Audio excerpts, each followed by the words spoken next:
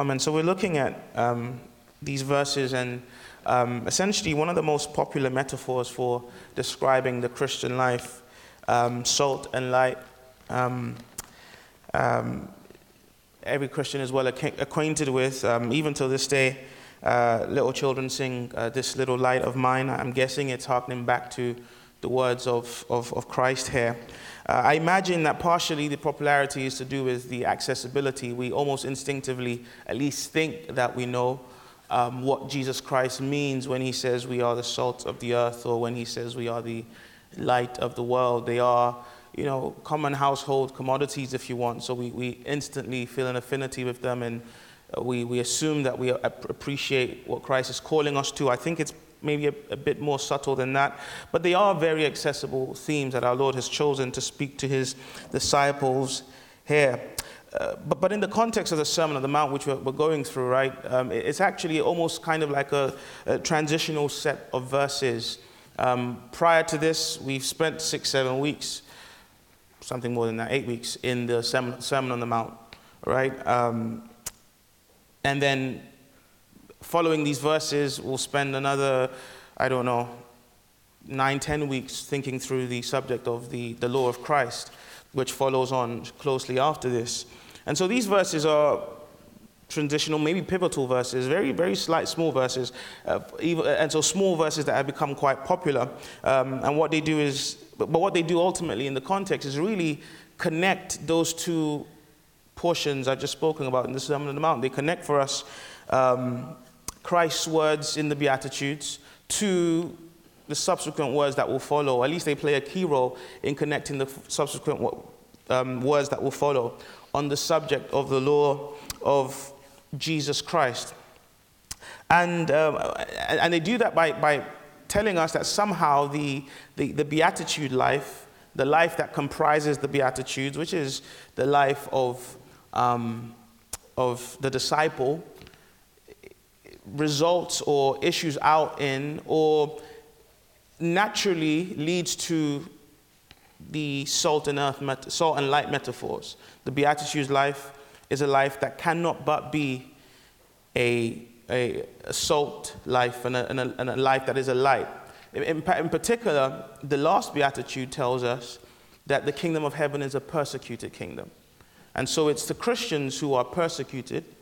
It's Christians who are to expect persecution. That was the last thing I preached here from the Beatitudes, that Jesus Christ says these words, as though Christ says, listen, I know I've told you that you're going to be a persecuted kingdom. I know I've told you that you're not going to be popular in that sense. But that's not meaning to say that I'm saying you're not going to be effective. In fact, you're going to be as effective, and you're going to be as basic to the effectiveness or the usefulness of the world as light and salt are to the human life. That's how vital you are. Your persecution was not meant to cause you to go into hiding. And then following on from those two verses, 13 and 16, the law of Jesus Christ probably indicates to us what it looks like to ensure that we continue to be salt and light in the world. That those who are salt and light in the world are those who live their lives by the law of Christ. But we center then on these two metaphors, and essentially they are metaphors about Christian witness, about what the Christian's engagement with the world is going to look like. As I said, we've just been thinking about persecution, and Jesus Christ is almost saying to his disciples, just because you're a persecuted people, just because, as it is the case, the world will not be fond of you or your religion.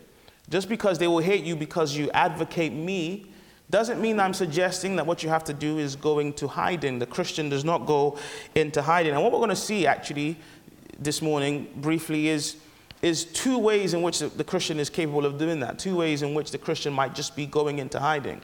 And Jesus Christ makes it clear that that sort of situation is not acceptable for the Christian. The Christian can't hide from the world.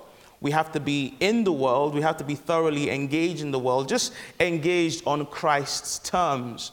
Those terms he describes as being salt and being light.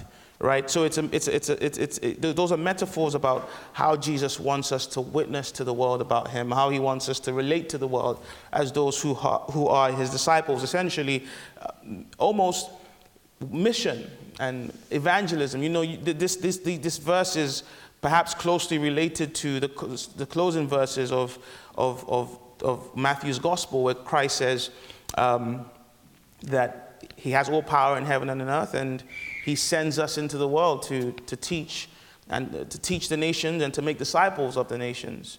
Very close related things. These are verses about how we are to interact with the world, how we are to bring Christ to the world. We have to have a witness.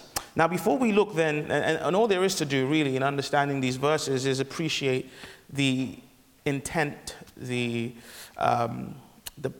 emphasis, the potency of the metaphors. What does it mean that we are salt?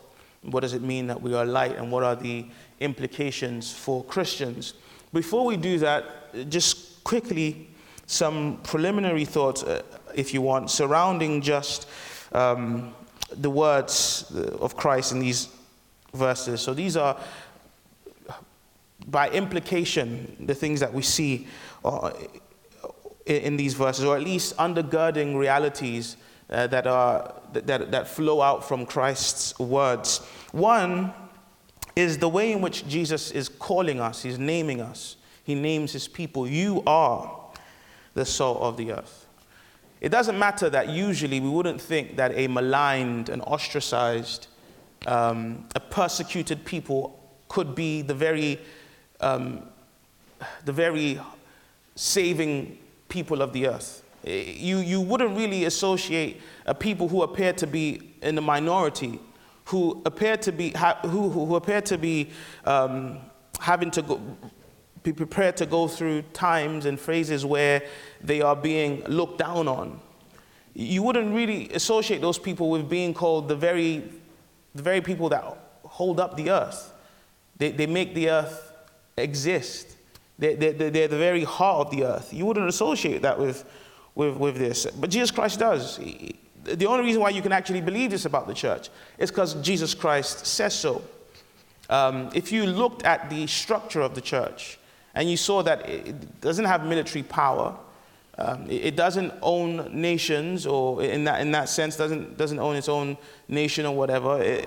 It's a group of folks who worship Jesus Christ and who live lives consistent with his law, and who are hoping in the promises that God has made to bring the new earth, a resurrection to the earth.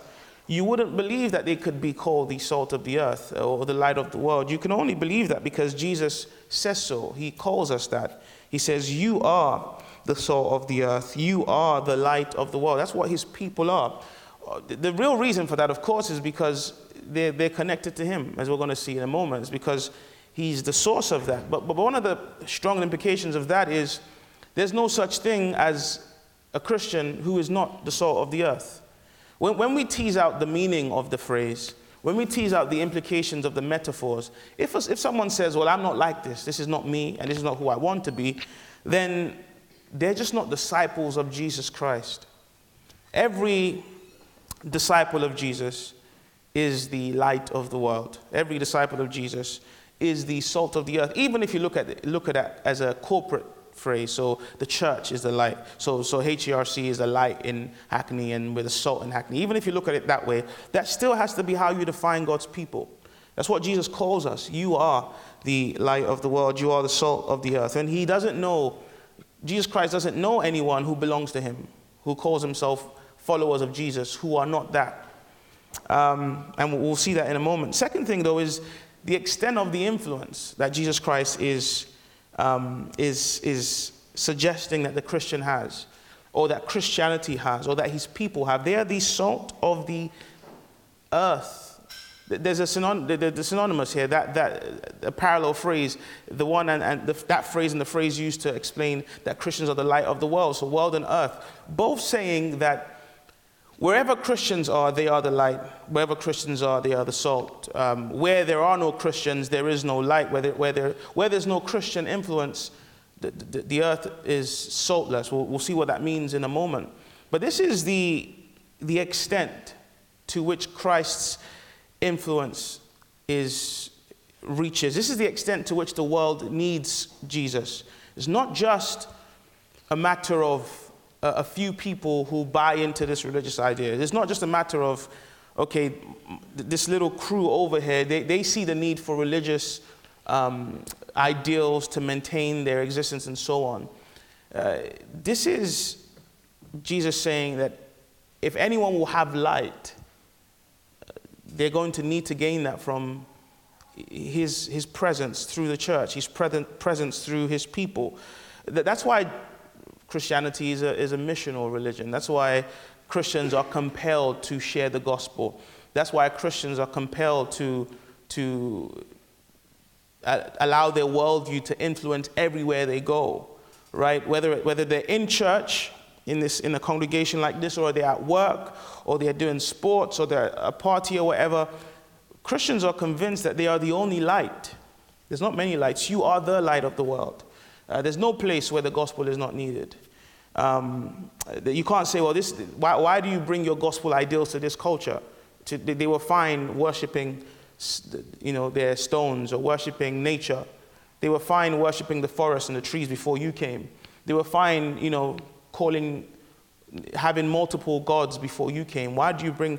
Because apart from Jesus Christ, they're in darkness. And again, you see the similarity between this and Christ's words later on. All power is given unto me in heaven and in earth. So go and teach every single corner of the earth.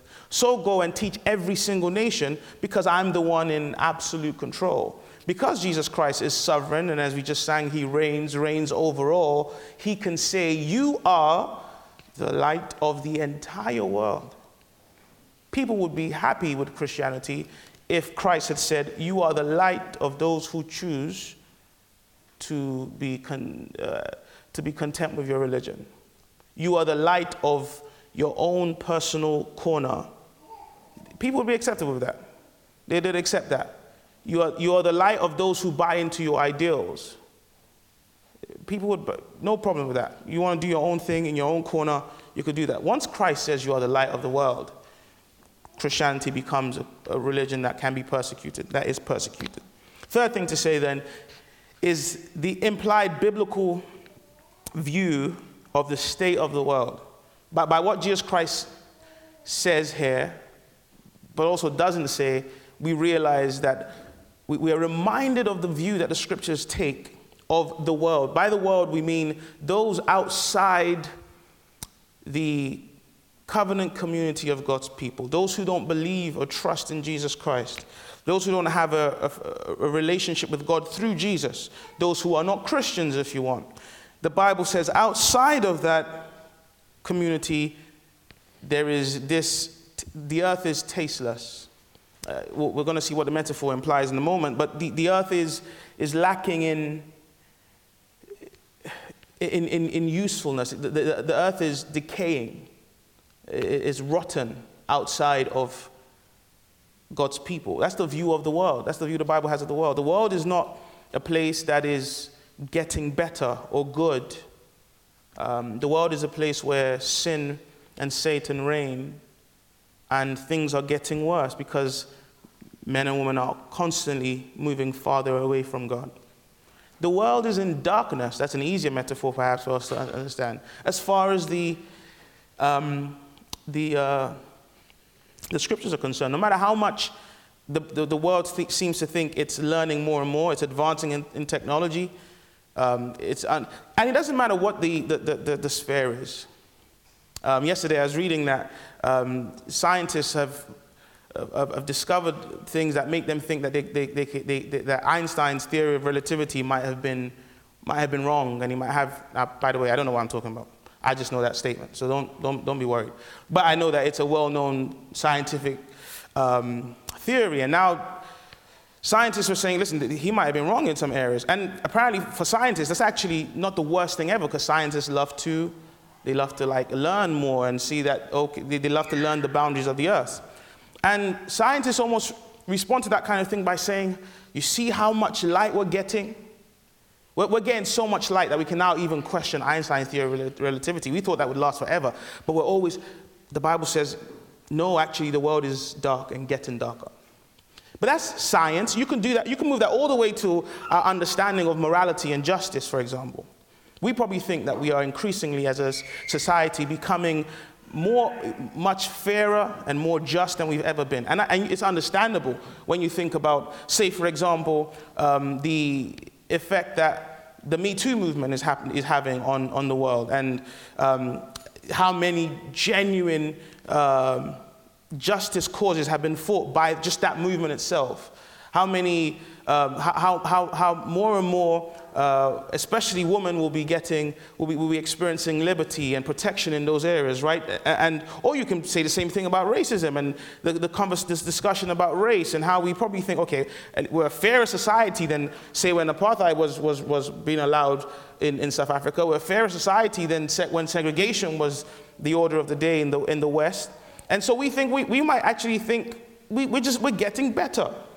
Is there actually a need for God? Are we not becoming godly all on our own? And Jesus Christ says, no.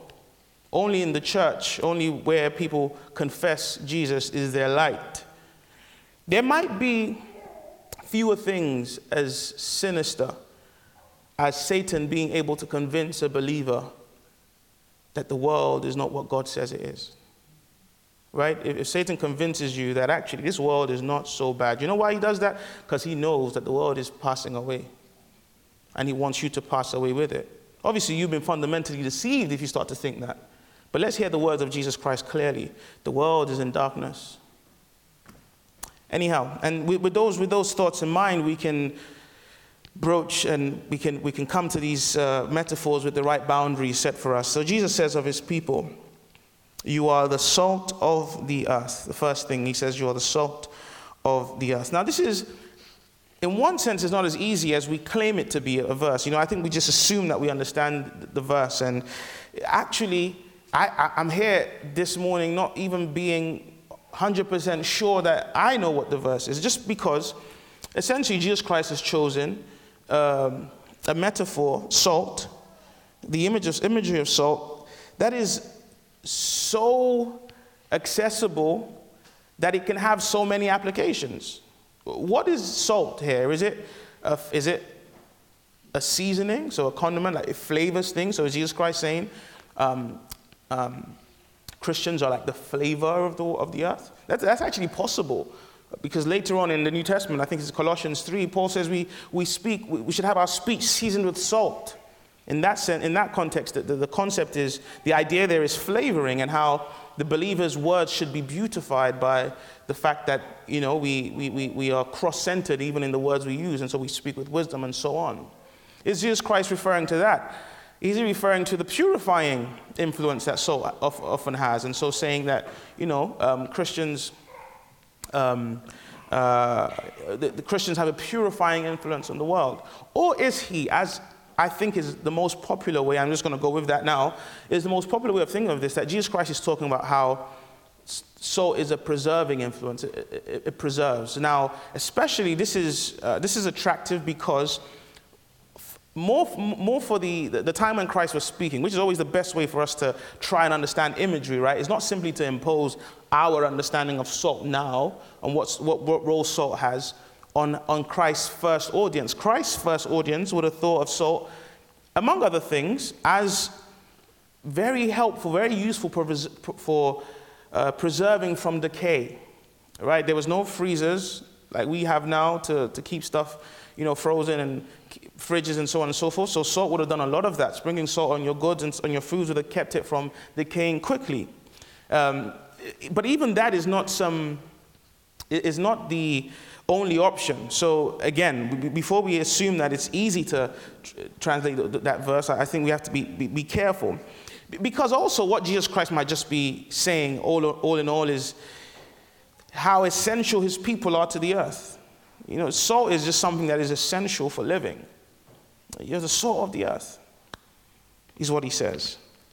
But we'll go with the emphasis of the Christian's presence being there to preserve this world from decay. Essential to the world's existence.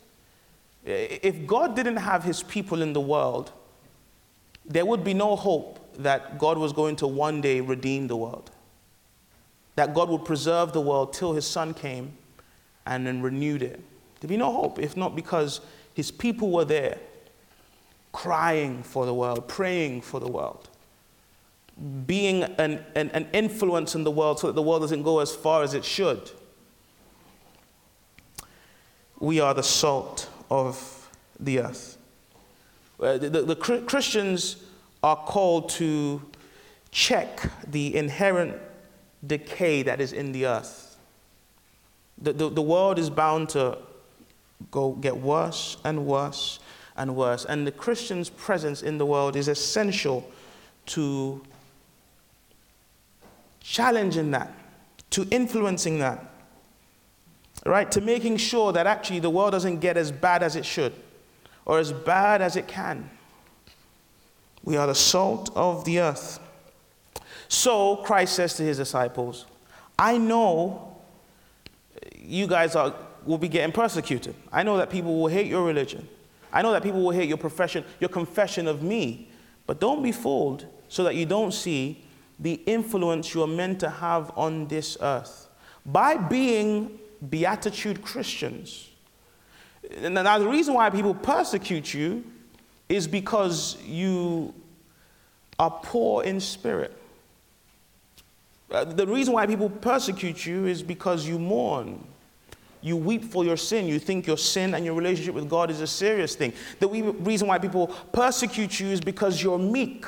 You refuse to take advantage of others. You refuse to be oppressive. You refuse to boast. And there's this meekness about you. The reason why people persecute you is because you believe in mercy. You don't treat others the way they deserve. You believe in forgiving people, giving people other chances. Being like Jesus, Christ-likeness is what gets us persecuted.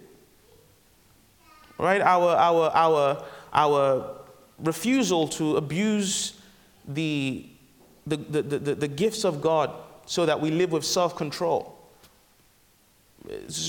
Our refusal to say, actually, what I do with my sexuality is just up to me, is why the world despises us. If we say there's a place for chastity and purity, then people feel that you're attacking their own inclination towards immorality, sexual immorality. If you say, I believe in self-control, so I don't believe that it's okay to just to engage in drunkenness just because I'm happy or want to have a party, you challenge people's desire, sinful desire to be careless and to live life as if they were masters of their own destiny, lords of their own lives. The Christian life is a challenge to the world, and as such, the world persecutes believers. But if the believer makes the mistake of thinking that they have to hide from doing that, or that that's a losing position to be in, Jesus Christ says, don't you see you're leaving the world to decay? The world is going to just fall apart. You're a preserving influence in the world. It might be challenging, it might be painful for people to hear, but your presence, your life lived amongst sinners is a way by which you preserve them from going down this road of destruction, or you preserve the world from getting worse. One of the things this means, both for the metaphor of salt and light, is Christians actually have to be in the world. Never of the world, but we have to be there. There's no room for hiding. We don't hide from the world. Some of us just have to be very honest. The moment you see unbelievers around, you're flustered, right? The moment we see anything that has to do with unbelievers being present, people who are not Christians, people who might have worldviews, or people who might have practices that are vastly different to yours, vastly undermine the law of God and the law of Christ, maybe our instinctive reaction is to recoil from that, is to move away from that. And in one sense, Jesus Christ says, actually, to some degree, you have a duty to be there. You have a duty to be in those areas. It's my issue with how Christians sometimes talk about homeschooling. You know, Christians speak about homeschooling as if the duty God gave us was to run away from the world. Now, don't get me wrong. I appreciate that. First of all, Children are children, and you have to be very careful about how they are influenced. But we must not speak about it as though the good thing about homeschooling is that we run away from the world, that we're hiding from the world, that we're just afraid of the world, because that's very unbiblical. That's the polar opposite to what genuine discipleship is. Christians don't have to be afraid of the world because they are the salt of the earth. But actually, when it comes to understanding further this particular way in which Jesus Christ describes the church, one thing that is helpful in thinking through what Jesus is emphasizing is how Jesus Christ himself then begins to apply or develop this image of salt. You are the salt of the earth, he says, but if your salt has lost its taste, how will its saltiness be restored? If salt has lost its taste, how will its saltiness be restored? Now, it's a difficult metaphor to actually understand. One, because you say, how can salt actually lose its flavor? Is that something that's even possible? Well, there's one or two options here. Maybe Jesus Christ is saying, he's referring to the way in which, yes, salt can't lose its taste, but it can be adulterated. Salt can be almost corrupted. It can stop doing its job as salt because you've mixed it with all kinds of wrong things or whatever. Or actually, and I'm more inclined to think of this, he could be saying to us, consider the state of, yes, the impossible state, but just consider the state of saltless salt. You just consider the state of what it would be like to be salt that doesn't actually add flavor. What Jesus is saying is, if a Christian is not living as the salt of the earth, that Christian is, in one sense, useless. There's nothing more useless than a Christian that is not salting the earth. A Christian that's hiding from checking the decay that's in the world, in particular because they are assimilating, they're trying to be like the world. They're not distinct enough to actually challenge the world's decay. They become like the world.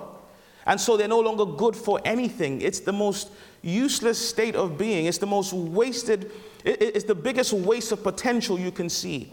To see someone that's a Christian, but that is now perfectly assimilated with the world. And this is where we have to be careful. It's absolutely true that we have to be in the world, but not so we can be like it.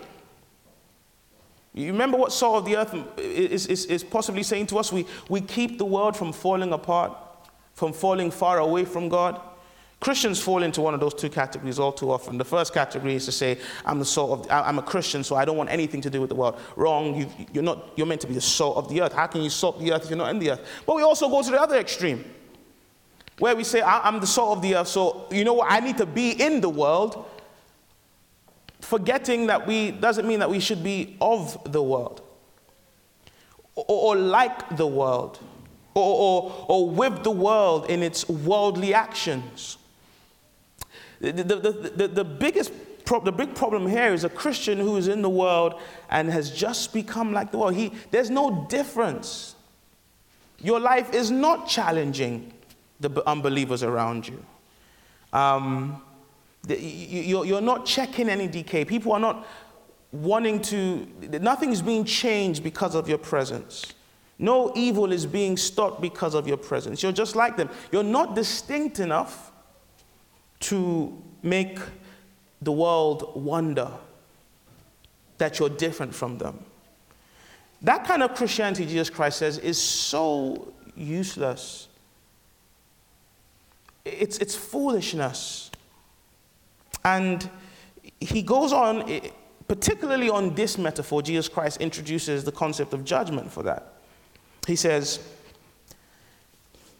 that's no longer good for anything except to be thrown out and trampled under people's feet. The using of the idea of casting out and throwing out really seems to introduce the concept of judgment. It's as though what Jesus Christ is saying is this: you can be certain that a Christianity that is not different to the world around it is a Christianity that's going to be destroyed. It's going to be nothing. The way you phrase it is like, or you think of it like this: Christians are not saved by the things we do, by the works we do. We're saved by what Christ has done. That's absolutely true. But if our lives are no different to the ones of the world around us, so that we become salt in the earth, it'd be the sign that we never knew Christ in the first place. That's a rhythm that the New Testament constantly sounds. It's jarring a bit for Christians who believe that we're actually not saved by what we do. Absolutely. It's very jarring to then be told, but there's a way you can live as a Christian and then perish. It's jarring for a preacher like me that believes that a Christian can never lose their salvation, to then be told that a salvation that doesn't stand out in the world, or someone who claims to be saved but doesn't live for Jesus in the world, doesn't transform the world around them, is going to perish. To have to warn Christians that the type of Christianity you're living is a type of Christianity that's going to lead to perishing. That's how unthinkable it is for Jesus Christ to think of a Christian who does not challenge the world around it. A Christian that does not change the world around them. A Christian that doesn't stop the decay that exists around them. By the way, they are different. They are the salt of the earth. The second metaphor is the light of the world. Now, we don't need to pretend like these metaphors are too dissimilar. They both speak to the issue of Christian witness. They both assume the world's impoverished state. They both ask the Christian to be involved in the world. But maybe if the first one is emphasizing the way we affect the world by being different, and so challenging its sinful deeds, this one is talking about the way we affect the world by showing it a different way, by serving the world in such a way that makes it see that it's in darkness and it needs the light that comes from our Father in heaven. Jesus Christ says, "You are the light of the world." He's called us the salt of the earth. Now he calls us the light of the world. Just from a biblical perspective, this particular metaphor, more than any other, brings to our hearts the reason for which Jesus can speak in such ways about his people. Why can Jesus Christ call us the light? Well, when you think of the fact that the phrase, this same phrase is attributed to Jesus in John's epistle, in John's gospel. Jesus Christ is the light of the world. And now he calls us the light of the world. We realize that this is not because of a light that we have in and of ourselves. We're just lesser lights. Jesus is the light of the world. But if Christ is in you, if you are following Jesus, then you will shine his light too. So it's not our light, it's Christ's light. And that little distinction there is crucial. So yes, this, the little Christian or children's ditty, "This little light of mine," is nice. But why is the light little? Is what I want to know now. Is it little because the assumption is that this is my light? Of course it's little then, but that's not what this verse is not talking about you being the light of the world by any light you inherently possess. Right? It's not a light that you have because you're intelligent or because you have some gift. So it might be that the way this little light of mine is used now, it's about saying, listen, this gift I have, I'm going to let it shine. That's not what Jesus is talking about. He's talking about not just some natural gift you have, but the gift of salvation. He's talking about the gift of his Holy Spirit. He's talking about his own presence in you. Dare I say that's a big light?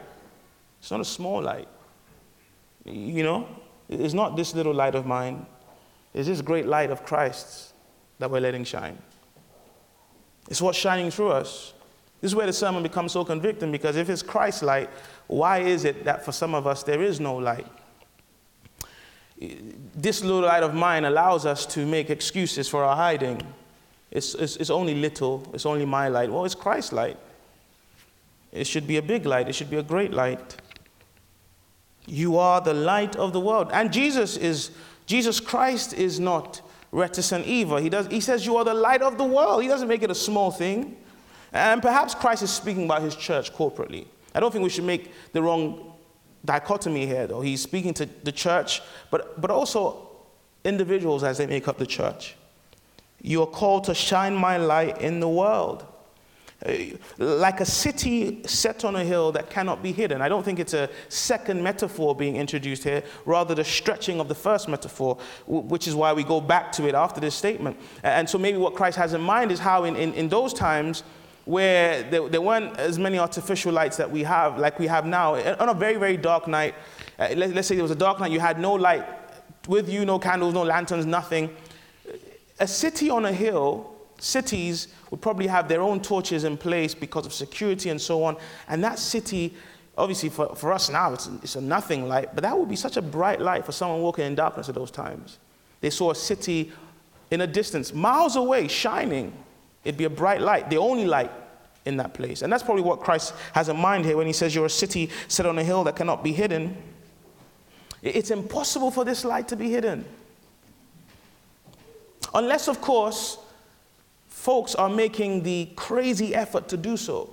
So Jesus Christ says, who would put on a light? And he's probably again, he's thinking in the context of his own, of that society, in a small room where all they ever had, when there was no natural light, was maybe it's a small light of a candle type thing, of their own types of lamps in those times. And Jesus Christ says, who would light that and then put a bush or cover it, put it under a bed? Who would do that? Who would hide that light? You would never do that because you need that light to see. That light would always shine. That light will be shining brightly. It'd be unthinkable to do that. The same way it would be unthinkable for someone to call themselves a Christian and for the world not to be feeling their impact. Their society not to feel, it's unthinkable. For someone to call themselves a Christian and for them not to be displaying the goodness of God to the world around them. Jesus Christ says, in the same way, let your light shine before others so that they may see your good works. So in one sense, we see what Jesus Christ means by let your light shine. To let your light shine is to show people that because God is in you, goodness flows from you. Let people see that there's a difference in your life because you know God. It's interesting here because in the next chapter, Jesus Christ is going to speak about one of the marks of false religion is a religion that can't wait to show people. Right? That's false religion. Wanting to show people that I'm good. But there's a difference. In chapter 6, Jesus Christ is rebuking a religion that wants to show people that it is good. Here, Jesus Christ calls us to possess a religion that wants to show others that God is good. There's the difference there. There, Jesus Christ is rebuking those things that should be private between a man and God, they try and bring before others so that they can get some praise for themselves. Here, Christ is asking us to remember that there are those things that if we have been with God in private, would lead to us showing before men in public. There are some things that the person who has been with God won't be able to hide from others. Jesus Christ is asking us for a God-glorifying life here, good works before men. There's a time it's interesting that Christ says, let your light shine. We have to be intentional about it. There's a sense in which it's right for the Christian to say, I want people to see that God has saved me. I should want people to see that Jesus has changed me. I want people to see that Jesus can save you from sin. I want people to see how beautiful a life Jesus makes. Let your light shine.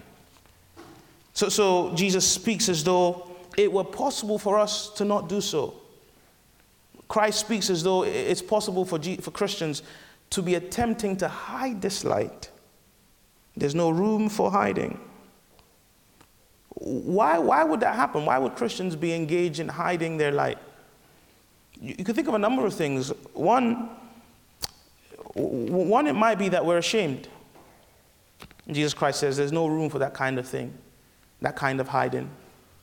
Don't let your light shine. You better not be ashamed or cowardly about showing people how God has changed you. Now, the good works extend all the way from, yes, the church being corporately involved in things like we call mercy ministries, where churches attempt to feed the poor or clothe the naked, provide for the homeless and so on. Absolutely good works. To individual good works, like you being willing to tell someone about Jesus Christ at work, or just by the patience you show at work, and so on and so forth. Let your light shine. It might be that we are either ashamed of Jesus, and how can that be? We need to reassess, right, if that's the case. Why are you ashamed to be identified of Jesus? Are you afraid of persecution? Most likely. That's what it is. Go back and read the Beatitudes that we finished with before this. It's an advantage for you. It's a blessing for you to be persecuted for Christ's sake. Why would Jesus have to say, let your light shine? Because he's warning his people from engaging in trying to suppress that light.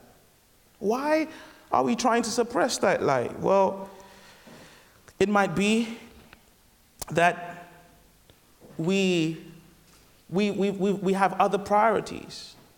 We think there's something more important about a particular state in time in our lives than letting the light of Christ shine. Some of us have just got misplaced priorities. Some Christians today are just here, and you're hearing me and you're like, wow, it's true. I need to let my light shine. I need to be conscious of living in such a way that folks see that I'm a Jesus follower, that I'm a disciple, that Jesus saved me. Some of us are just so preoccupied with other things. Right? You're so focused on advancing at work, getting the next position, and becoming comfortable at work, and you're so focused on that you actually have convinced yourself. You might not have spoken it, but you've convinced yourself that something is actually more important than shining the light of Christ. And if you think about it now, you actually have to say, you can't confidently say that you have weighed those things up and not come to that conclusion. The way you've lived, at least, you realize that. I've actually been feeling like there's other things more important than shining the light of Christ. Wealth. That's why the Bible warns us against money, especially those of us in the West. Money is the love of money is the root of many evils. So concerned about increasing your financial status and implicitly your status in the world and how people see you, that you don't actually realize the most important thing you have to do in this life is to shine the light of Christ. So you compartmentalize. Your light is shining here, you think, when we're singing about beautiful Savior. But when you're at work or at home with unbelievers, you don't realize that's when that light needs to be shined. Christ says, let your light shine, let it glow. He wants us to have the intentional, approach this intentionally, aware, what am I made for? That's why it's crucial that he says you're the light of the world, you are the salt of the earth, so that you don't think there's a sphere where something is more important than being just that. This applies to all of your life. Private, public, secular, religious, all of life. I'm made to be a light. It's a privilege, but it's our duty. It's our calling. And this might lead to the next thing. How could a Christian be engaged in suppressing their light? How can a Christian not be allowing this light to shine? Most times at the root of all these things is they're not walking in the light. We're not loving the light. If Jesus has consumed me, if the love of Christ burns within me, if he's everything, then I'm bound to want that light to shine. In fact, I have no choice. The times when I have a choice, the times when I can make a decision to suppress the light, are those times when his light is not filling me. When his light is filling me, it's flowing through my ears and eyes. I can't even hide it. But very often Christians have to suppress this light because we're not walking in the light. We got so many areas where we're disobeying God. If you're engaging with sinful conversations with folks at work, joking about sexual immorality, using filthy language, speaking bitterly about people, how are you going to just turn around and then try and show them Jesus? There's no wonder you're hesitant now, because ain't nobody going to believe you. Which light? Bro, we've been walking in this darkness, it seems, for the past few weeks. That's all it is. And that's where you are, shattered, because you're not loving the light. And that's the greatest indictment of all, that the reason why I may not be a light wherever I am is because I'm not walking in the light.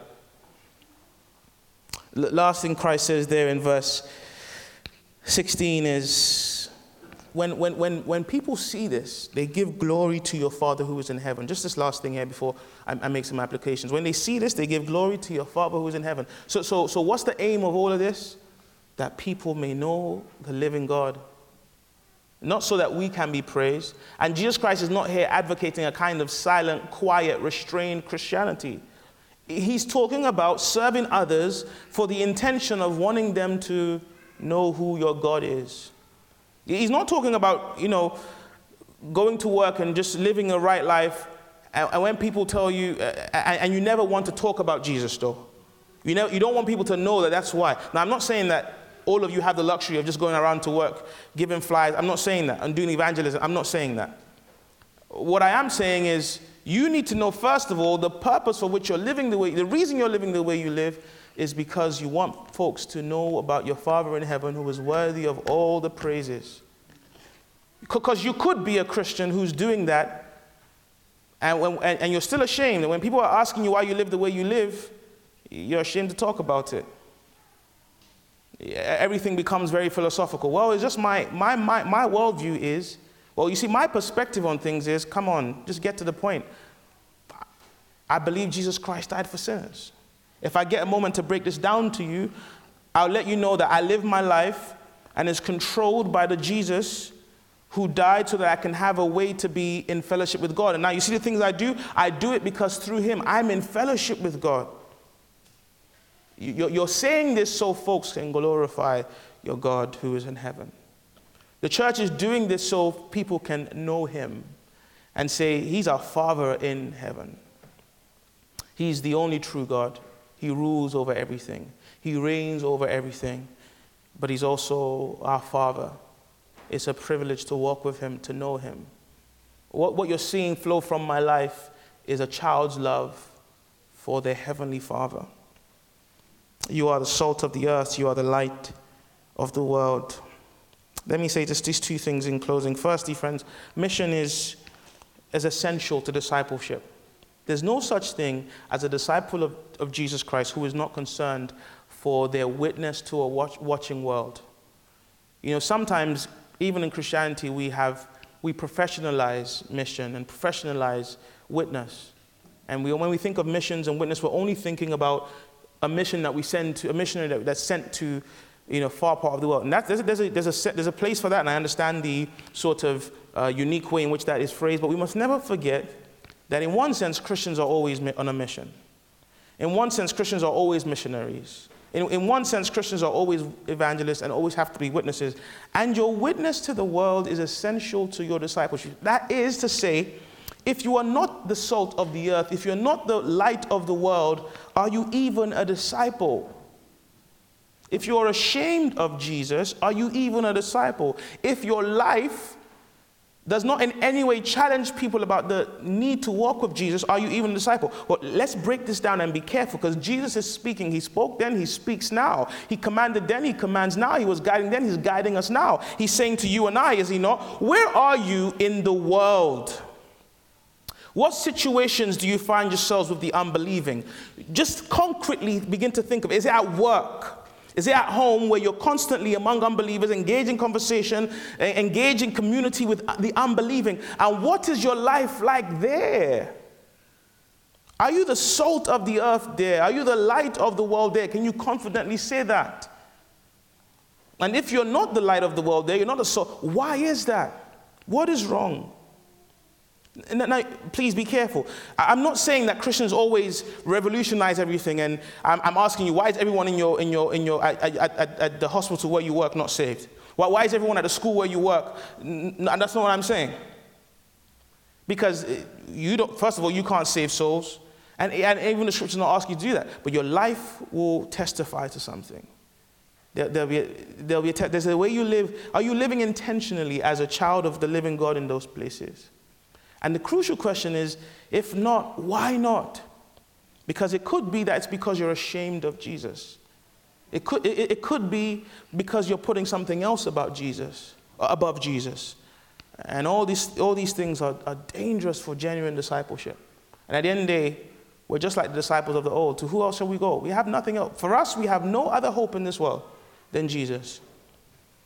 And so we can't place anything above him. But last thing to say is, when you think of the metaphors, as I've said, and you see Jesus Christ contrasting his people with the world, telling us that this world is in darkness, telling us that this world is decaying, we ought to feel a sense of warning, that outside Jesus Christ there really is no hope. Jesus says outside of him there's only darkness. Outside of Jesus, there's only decay. It doesn't matter how the world is doing for a season. It's so sad that very often the world waits till maybe there's a pandemic or there's a world war for them to start to question and think about eternity. Every other time they seem to think they're doing fine. But that's not the case. We don't have to wait till that, and you don't have to wait till that this morning. If you're not in Jesus Christ, if you're not trusting him, if you know deep down the reason why you're not the light of the world or the salt of the earth is because actually Christ doesn't live in you. You've heard about him, you've been around him, but you haven't trusted him. I want you to see that you're playing with your eternal destiny. I want you to see that you're actually you're sitting with the world in a vessel that's bound to crash. The world is in darkness. You've been in darkness, and only Jesus Christ can give you light. And here is the main way in which the church shines this light, is by calling you to trust this Jesus, calling you to repent, calling you to confess that you've got so much self-interest, you've got so much passion for your own sinful desire that you can't actually see that your whole life has been about hating God. You just don't like the ways of God, even though he's right. Even though God is just, even though God is fair, you still don't like him. Can't you see there's something wrong with you? And you need to repent. But there's nothing you can do to save yourself this morning. That's not my point. My point is, come to Jesus who can deal with your sin. If you see that I'm actually part of this dark world and I'm falling away just with the world, and that's what I deserve to do is fall away, then cry out to Jesus for salvation. Shine your light in my heart. And Christ's light can pierce the very deepest parts of your heart. That very part that doesn't want you to see the truth and admire the beauty of being right with God. That very part, Jesus Christ can pierce right in and give you light and let you see that you need, above everything, you need to be God's child. You need to be walking with God. You need to be trusting in the God who made you. The only way you can do that is through Jesus Christ, who washes away our sin through his blood. So this morning, come to the light of the world and be saved. Amen.